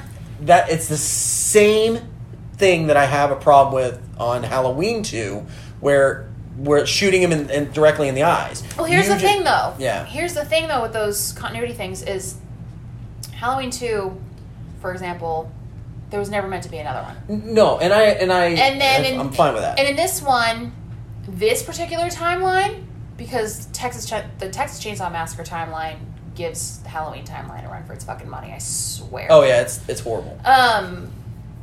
In this particular iteration of the Texas Chainsaw timeline, there was only 2 movies for the Hewitts. There was this movie, and then there was a prequel. I don't think the idea here was for Platinum Dunes to do a sequel to this film. No, but I'm thinking that for long-term effect, where I want to see more Leatherface. We're getting a new Leatherface movie soon, so I'm like, okay, well, what are we going to do with that? But that's the thing is, because when you take off big chunks of your big bad like that, you really hurt yourself. Well, we went back to the Sawyers after this, though, so it kind of just didn't end up mattering one way or the other. No. But so it kind of moots your point, though. No, but that's the thing is, as a fan of this movie and a fan of that Leatherface, I want to see a potential for more of that Leatherface. We did get it in the prequel, but I would like to see, if they were going to do a brand new movie without, like a chop top, make something completely new, going forward based off of this timeline. That would have been cool, but because they cut his arm off, it's just now it hurts. I think you're overthinking it. Well, no, but then it was the same thing with the sheriff. Same argument not argument, but just same thing there. It's like you killed the sheriff, you ran him over 3 times, he ain't getting up. But that's the thing is, but here's my argument for that though: is I love that they did a movie with a fucking ending. That doesn't happen with a slasher. They did a movie with an ending and no intention to make a sequel. Thank fucking God. Yeah. No, and I agree with that. And I like the ending. It was just the thing of, like, I wish they would have, even if you just killed the sheriff, like, fine. Like, the way he died, perfect. Like, that was great. No problem with that. It was just the whole cutting the arm off of Leatherface. I would have just, maybe disabled him a different way. But, I know, you mentioned that. But here's my issue. Not everything needs a fucking sequel. I am really, like when we went into Jaws 2. The movie has 0 reason to exist. None. They ended Jaws. Jaws had an ending. The same thing with this version of the Texas Chainsaw Massacre. It had a fucking ending. And that's great. And it put such a nice little bow on the movie that you can walk out of here going, you know what, that was really satisfying. I don't need another one. This is a good standalone movie with a fucking ending. And that's so rare with a slasher especially. Now, obviously, this particular one sits in its own bubble because we had Chainsaw Massacre and then we had the beginning, the prequel. So it's those 2 films, it's a duology of the Hewitt family, and then we go back to the Sawyers or whatever after that for whatever convoluted mess decided to come down the pike after that. But, like, we have this really neat little sort of case study on what you should do with a slasher movie. Like, the prequel, I don't think I've seen the prequel in a gazillion years. I'm pretty sure I've only seen it once. But if you're looking at this movie as a standalone, this is a fantastic case study of how to write A to Z, finish your movie, and then leave the audience going, man, that was a fucking ride. I am so happy I saw that. Instead of going, sequel bait, awesome. Who saw that coming? Yeah. Because that's the swerve. The swerve in the movie is that there is no sequel bait. Because at this point in 2003, when this movie came out, the sequel thing had been done for several decades at this point, to death. That the audience goes in basically expecting it to be open-ended. To not get that was the surprise. Yeah. And like I said, I'm not dogging it, but it was just one of those things that, like, as a fan and as a person that I don't like it when you overhurt your big bads. That's the thing that it's like again.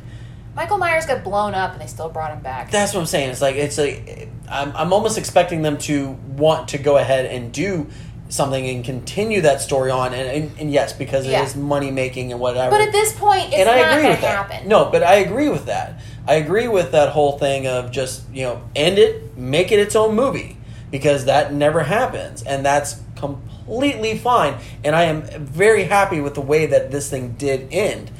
But it was just I don't want my big bad hurt that much. Yeah, no, it doesn't matter. But I do see your point, though, of where this movie was so well done that to get more in this universe would have been nice, and we didn't get that. Yeah. Because the big Texas Chainsaw Beginnings tanked. Yeah. It did not do well. I mean, if you really wanted to kind of continue it on and do a Texas 2 remake, if you want to quote unquote. It's been 18 years. There's kind of no point. No, but I'm just saying that if you ended up doing something like that, and you could maybe bring it, like if you wanted to do like a chop top with the one arm thing or whatever, and you do a leather face thing, and you put like a prosthetic on so that you can hold his chainsaw, whatever you want to do. But I think that could have been a thing where it's like Chop Top was his cousin, and then they brought him in and just and he took over that role of what the sheriff was, or he was like the brother of the sheriff. I don't know, but that's what I'm saying. Is like it's one of those it's a fun fan thing to think about because of what they did already.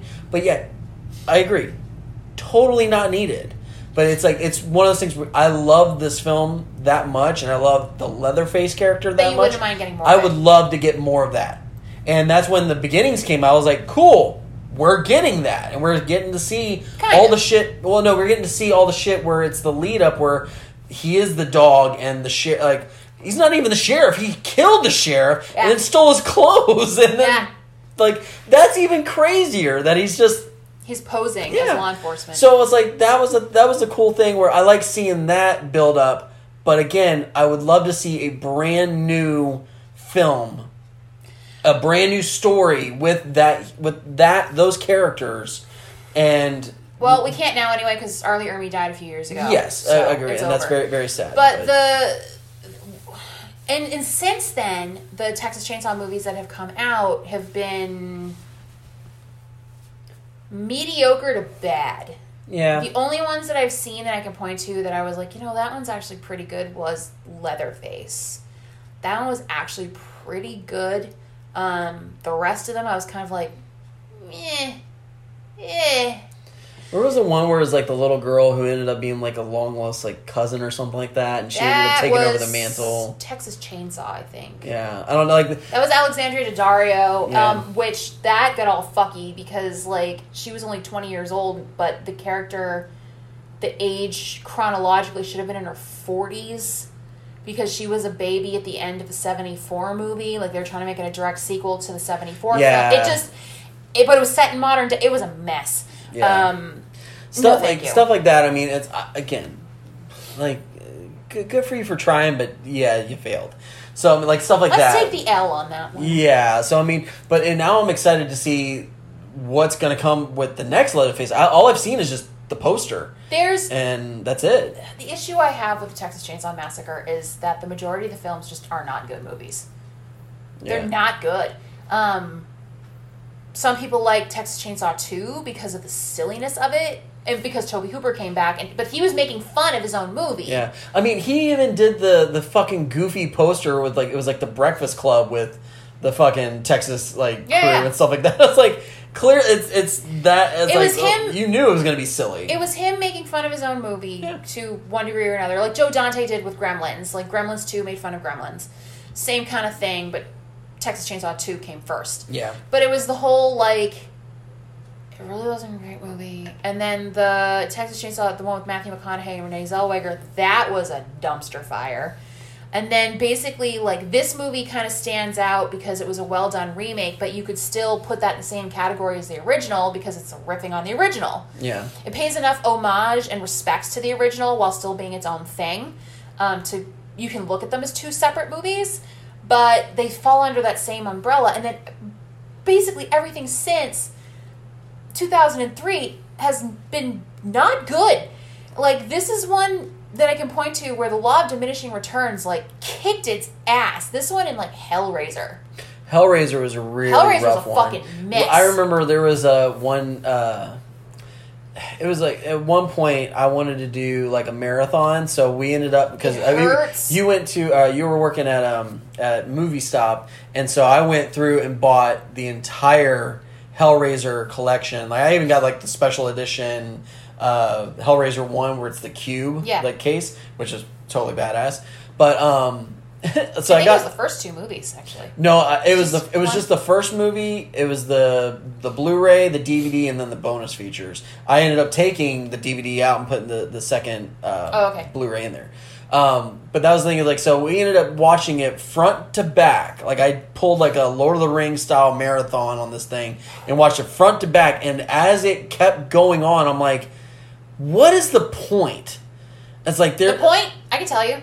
It's just money. It was to retain the rights. Money. It was literally for the studio to retain the rights to this property. I mean, the whole thing, it. Like Hellraiser Inferno was infuriating because it's like, we don't need this! It's like, I'm following a cop around who's seeing 2 Cenobites that look creepy, and the story's okay, but it's like... And that's the problem, is they just started putting Cenobites in cop dramas. Yeah. And then all of a sudden it was like, right at the end, it turned around, it was like, oh, like, Pinhead was the mastermind. And it's like, where the fuck were you the whole movie? It's like, come on. Yeah, the most recent Hellraiser one had me for a part of it, and I was like, hey, this is going at a pretty good clip.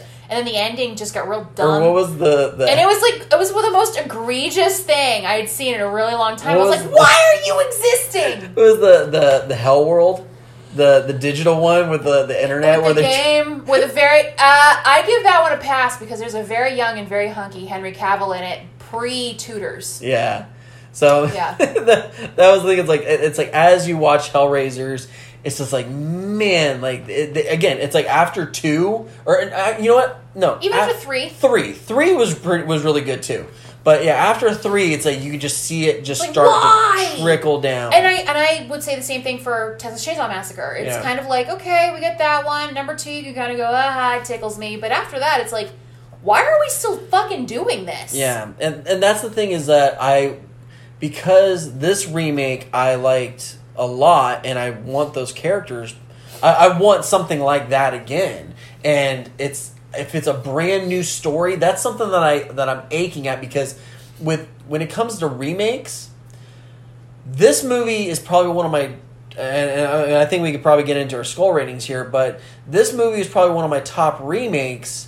This is far and away probably one of the best remakes. Yeah. Because it did change things, but it kept everything. The soul was still there. The soul was still there, and it kept, and the story held you. And they added in just a couple of different things to beef up the story a little bit more than just having a crazy family. Yeah. And that whole thing. Same thing with like Friday the 13th, the remake, where they basically took parts 1 and 2, smashed them together, and then 3 became almost a brand new story. And that was something where it's like, okay, well, that was I enjoy, because I'm not seeing the same thing. With Rob Zombie's Halloween and everything else, same thing. It's like he kind of took the meat and the guts, but then added his own Rob Zombie-esque to it, and it made it for something different where you're not watching it like Carrie, where it's the remake Shot is for literally shot. almost a shot for shot, beautifully acted. I mean, I love the actresses in there. I mean, they did great, but it was just It one does of not need to It exist. didn't need it. It's like because Yeah. it was just there. Especially because you're following Brian De Palma. Give me a break. Yeah, and that's where it's like with this one, I really enjoyed it, and also side note too, probably one of my favorite Halloween Horror Night houses too. When this movie came out, I remember going to Halloween Horror Nights and scared the ever living shit out of me because one of my favorite little spots, and I hate the houses when the shit is dangling and you have to walk It's the through. sheets, yeah. And you have to literally walk through the laundry, and Leatherface comes right out at you. And I just saw the movie like really recent before I went to that house, and it was fucking Peed a little, didn't you? terrifying. It was so good because they had one guy come at you, and he revved up the chainsaw, and you automatically just like fuck this, and like you like rushed through, and then there was another guy with a chainsaw, so it kind of made it look like he was running at you, but there was just two people in that one little space, and it's like that, and it was a very tight area too, and you actually got to go through the Hewitt house and see all the stuff. You actually got to see the shed and everything. Like, it was so cool, well done, and absolutely one of my favorite houses, next to The Thing and American Werewolf in London. That one scared the shit out of me. So, Yeah. skull ratings. Yes. I'm going first because you're long-winded. Sure. I gave this one a 4.4. Beautiful. I don't know, but part of it's because this is the first movie that I saw. First Texas Chainsaw movie that I saw. It's also because it was brutal. This is so much more brutal than the Tobe Hooper movie. For good or ill, it is what it is. It's darker, it's dirtier, it's grimier. It doesn't stop. Like, it's relentless. Like, in the Tobe Hooper movie, there's a lot of quiet moments in it, like at the dinner table and all that other stuff. This one just keeps punching you in the head almost the entire runtime. Like, once you kick into the action, that's it till the credits roll. Like, you're getting pummeled. The special effects were fantastic. They gave you... It wasn't voyeuristic. You weren't lingering on the kills too long, but you got just enough to go, ooh, that hurts. A lot of it too is the setup with like where he shows you the hooks, and you like Andy when like he picks him up and Andy looks over and sees the hook, and you see his reaction like, oh shit, that's where I'm going, and then boom, like he has no control over what's going to happen. Yeah. And Leatherface is like, cool, you're going up here, bud. Like, just hold this. Yeah. The story is, it's mostly a retread. It's kind of, whatever. The acting was really good. I dare say the acting in this was leaps and bounds better than the acting we got in the first movie, mostly because it was novice actors and porn stars in it. Marilyn Burns. So, like, it had that going for it. I don't know. I overall do like this one a lot better. I think this one also had the advantage of being seen first, like I said. But this is a strong 4.4. I like it. Not just as a remake, but as a horror movie. Like, yeah, it's one of the strongest horror remakes I've seen, and I've seen most of them. But as just a horror movie, this one's the fucking balls, man. Like, go in and watch it. Like, they made Leatherface big, burly, and scary. You feel zero sympathy because this is a guy who likes what he does. And he doesn't care. Yeah, he's physically deformed, but he knows what he's doing. He's not at anybody's beck and call. He, even when the amputee was, like, banging on the floor to try to call him up, it's not because he was a dog. It's because because there were strangers in the house and he wanted them fucking gone. And there was no remorse. Like, there wasn't a point where Leatherface sat down and looked in a mirror and went, oh no, what have I done? Yeah. There was none of that. In the other one, you could look at him as, like, the sympathetic lackey because he was mentally stunted or whatever. And this one, none of that. So I really kind of like that they just went ahead and made him the big rabid dog to just start taking people out, and that he liked it. I think that's probably one of the biggest changes and one of the best changes to the Leatherface character. I like the sympathetic Leatherface for a whole different set of reasons, but to have the guy who was humongous and could move. He was a real threat. Yeah. Like, Gunnar Hansen was lumbery and he was slow.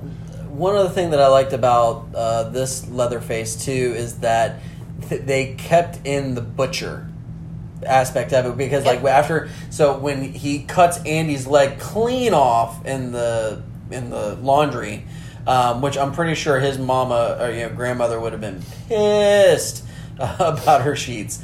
But that was the thing. It's like, so he was gonna get his he cuts Andy's leg off and then drags him down into the cellar, which I don't know where all that water is coming from. That was just so Jessica Biel could be in a wet t-shirt. Yeah, but anyways, when Andy gets put up onto the meat hook, Leatherface goes over and grabs a big old handful of salt and then just rubs it into his wound to help cauterize it. Yep. And then on top of that, he ends up going and getting a whole bunch of butcher paper and butcher twine and wraps his leg up. Well, he didn't want to bleed out. No, I was like, that's awesome. And then that was terrifying where it's like... twisted. Yeah, but I was like, what was he going to do with him? He was aging him like a steak.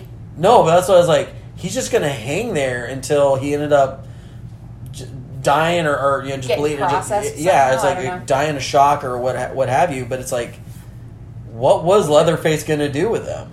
We never found out because Aaron had to kill him. So, I like the unstoppable force, like force of nature version of Leatherface. I thought Marcus Nispel had a really good point of view. I thought he was very respectful of the source material while still making this very much his own thing. I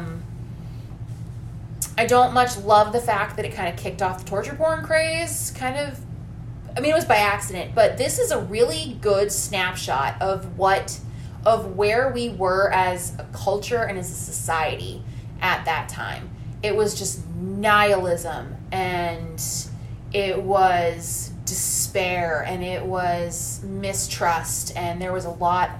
It's that post 9/11 thing, and that was still fresh. We were only 2 years removed. Yeah. And I don't know about the rest of the planet, but here in America, we were still struggling with those issues. We were about to go to war in the Middle East, and we had a fucking idiot redneck as a president, and it's a really interesting socio-political economic snapshot of where we were, and it takes place in 1973.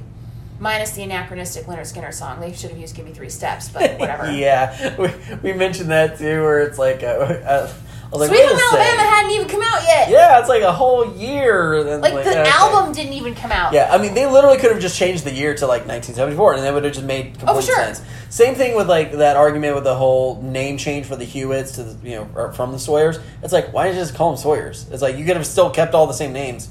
What's the difference? It's just to differentiate the two movies. Yeah, That's it. So, I was like, it's so simple, but it's like, why not? So yeah, 4.4 out of me. Highly recommend. Love it. I know that's.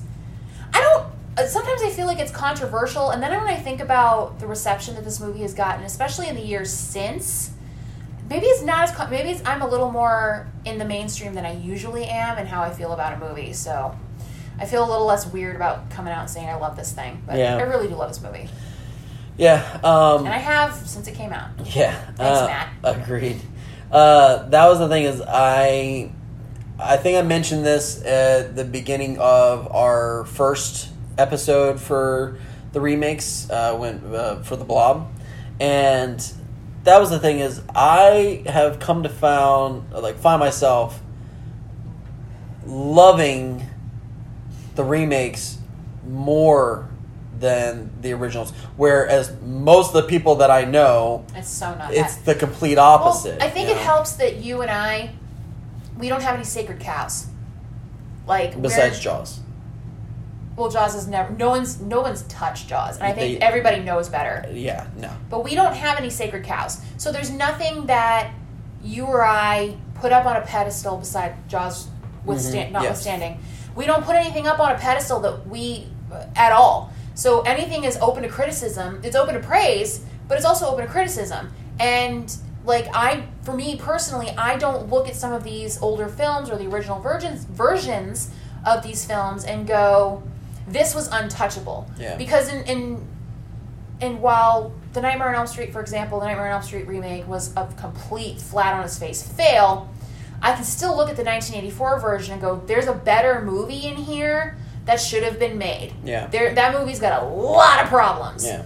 And that was the thing was, as we were going through our first watch for the original, I still gave it some pretty high praise. I mean, again, it's awesome. It's Texas Chainsaw Massacre. It's great. But there's stuff that in the original that I was just like, no, I like that better. One of the things was the group of kids, or college kids, or whatever you And want to call Franklin it. wasn't in this movie. Franklin! That's exactly right. I was like, no fucking Franklin. I was like, Morgan became the Franklin. However, but he it's was like so much more likable. yeah, so much more likable. And then on top of that, and the wheelchair, that drove me bananas. I was like, that is a recipe for just terrible. Because it's like you have an annoying character who's a baby who is just a whiner, and now he's in a wheelchair. And then the whole scene of her pushing Franklin, or Sally pushing Franklin through the woods in a wheelchair, doesn't seem smart Everything at about all. him screamed cannon fodder. Terrible. But as a horror movie lover, it's like in a weird way you kind of love Franklin because of how terrible it's so bad. It's the Paul Heyman effect. He gets a reaction out of you. And I love me some Paul Heyman. But that was the thing is I love that they did the Morgan swap where he kind of had that same dynamic, but he was a little annoying and still a little wimpy. But the fact that he wasn't in a wheelchair, made that so much better for him. And he wasn't as annoying. Yeah. He wasn't as clingy. He was the wimpy character. But I still liked Morgan. Yeah. I saw Franklin. I couldn't wait for Franklin to die. Exactly. I was sad when Morgan died. Yeah. I kind of felt for the poor brother. Yeah, and when he tried to go after Leatherface, I was like, dude, that ain't happening. He tried to be the hero. Yeah, and then he knew he was a goner, so at least if Aaron could get away. So that was something that I liked with the change. I love the change with the Hewitts. That I thought was really cool. And it just and really changing up from the hitchhiker and the dad, that dynamic was just weird. And then again, no grandpa. That whole thing was fucking. It was very awkward and it didn't fit. When you sit back and watch it. Here's my controversial opinion. Yeah.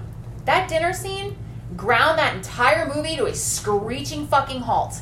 It's super creepy and eerie, but yes, at the same time, you're just you're sitting Everything there stops. dealing with this whole thing, and then it makes Leatherface not the big bad villain that he's. No, you're just watching a family fight each other. Yeah, and again, that's just the. It's awkward Thanksgiving. I don't want to watch. You're just sitting there watching Sally having to deal with this. But and that screaming. Oh my god, I hated that. Yeah. So there was a lot of updates to the film that I thought was really, really good. I love that Erin did have that build to what she ended up becoming. Oh yeah. One thing that I did miss though was the truck driver running away from Leatherface. Yeah. I missed that. Truck driver was like, "Hey, you okay? Okay." Holy shit! He just fucking books it away. I missed that. That was really. That was really funny. I really hope he got away though. I did too. I think he did. But man, that fat fuck just oh god, no! That would have been hilarious. I'm gonna pull over and help this. Yeah. Nope. I'm gone. So I thought that was really cool. For me, I mean, I watched this thing in theaters, and I've owned this movie for so long. What's your skull rating? I'm giving this one a 4.8. Cool. It's high on my list. Yeah. And I actually looked back through all of our skull ratings, and so far there has been almost nothing that I was practically almost every movie has been high on my list. I can't wait to do Dumpster Fire month because it's I got to work out a whole new skull rating. Yeah. But you know what would be really funny is when we get to Dumpster Month, if somehow our opinions change, I don't know. I don't think so. But that was the thing was, so I'm giving this one a 4.8 just because I really, like, front to back, this is just a solid movie for me. Every Halloween, it goes on. Like, I'm like every October, it goes on. I mean, if there's times where I'm just feeling like, it's like I'll just throw something on, sometimes I'll throw this one on. Like, it is that solid of a movie for me. And it's just one of those things where I mean, for remakes, this was the first one that I saw that I was just like, holy shit, this is amazing. And also it allows me to still be a fan of the first one and what they did in that. But like I said, that one also had its problems when you really step back and take a look at it. Yeah. And I think that's the takeaway here. And we have one more week of the remakes to do, but I think that's the takeaway here is don't have sacred cows. It's much more enjoyable in any version of a movie. It's much more enjoyable to go in and not have something that you feel like is so untouchable. Are there a lot of remakes that don't need to exist? Fuck yes. Did we really need My Bloody Valentine in 3D? No. Did we need another Prom Night? No. But we got them. Do we need... What are we up to? How many Black Christmas remakes do we have now? 2? Like 3? Yeah. Do we need Black Christmas remake? No. So, like, we don't need them. They exist, but there's enough people out there that would argue the merits of those movies for whatever the reason. And for me, as long as there's enough new stuff or maybe exploring alternatives in a movie, I'm fine with a reimagining or a remake or whatever the fuck you want to call it, as long as there's something new. But if someone wants to go out and make a shot for shot with new actors in it, fucking why? Explain to me the thought process as to why. The thing that I find when I have to when I argue with friends and stuff like that about stuff like this, because like I said, I'm typically the one that's just like, no, I favor the remake over this. And I mean, I've seen other people that do that as well. The remakes, though, they have the unfair advantage of having some sort of precedent that they can look at the problems and fix them. Yes, and modern money and yeah. all that stuff. Like, so they have the potential to do more. And I think that's the big downside. The biggest negative to the remakes is that because there was already a precedent set, they don't have to do the hard work. And that's something where I don't mind a remake when you could do things like Texas did with the small little changes, keeping things, honoring those things from the past and then keeping it. But like things for like the Nightmare on Elm Street remake, you and me are both, we like it. It's not the best, but we like it. Yeah, there's definitely things about it that I like, but there's things in it that I wish they explored more. Yeah, like the micronap idea was a really cool idea. 100%. Yeah. I really feel like they could have picked that up and run with it and done something different, but instead they were trying to do the fan service. And that's where things get sticky. Yeah. Is when you're fan servicey and it sucks. And when they're showing so many of those iconic scenes of like But they do them worse. Exactly. And that's the problem. This movie did not. They did things like for instance, in the opening scene where the police video, the camera thing, you can hear the light bulbs. Yeah, the flash bulbs go off. The flash bulbs popping on and off, and that's... We are the savages! No. Sorry, I can't help it. Yeah, no, but they did the flash bulbs, and they were the same flash bulb sound effects that were used for the taking of the original opening, where they're taking the crime scene photos of at the cemetery. That kind of fan-winky stuff is fine. It's when you're remaking an entire scene, like Nancy in the bathtub or something. That's egregious. Yeah. You don't have to do that. I mean, and that's the stuff where it's like on one hand, a lot of the fans are expecting that because it's like, oh well, I want to see this if I'm going to hear. But at the same time, those same fans piss and moan about it when they watch it. Exactly, and that's the problem where it's like you could either take it for what it is, and you can have your feelings about it. Everyone can, but that's the thing is.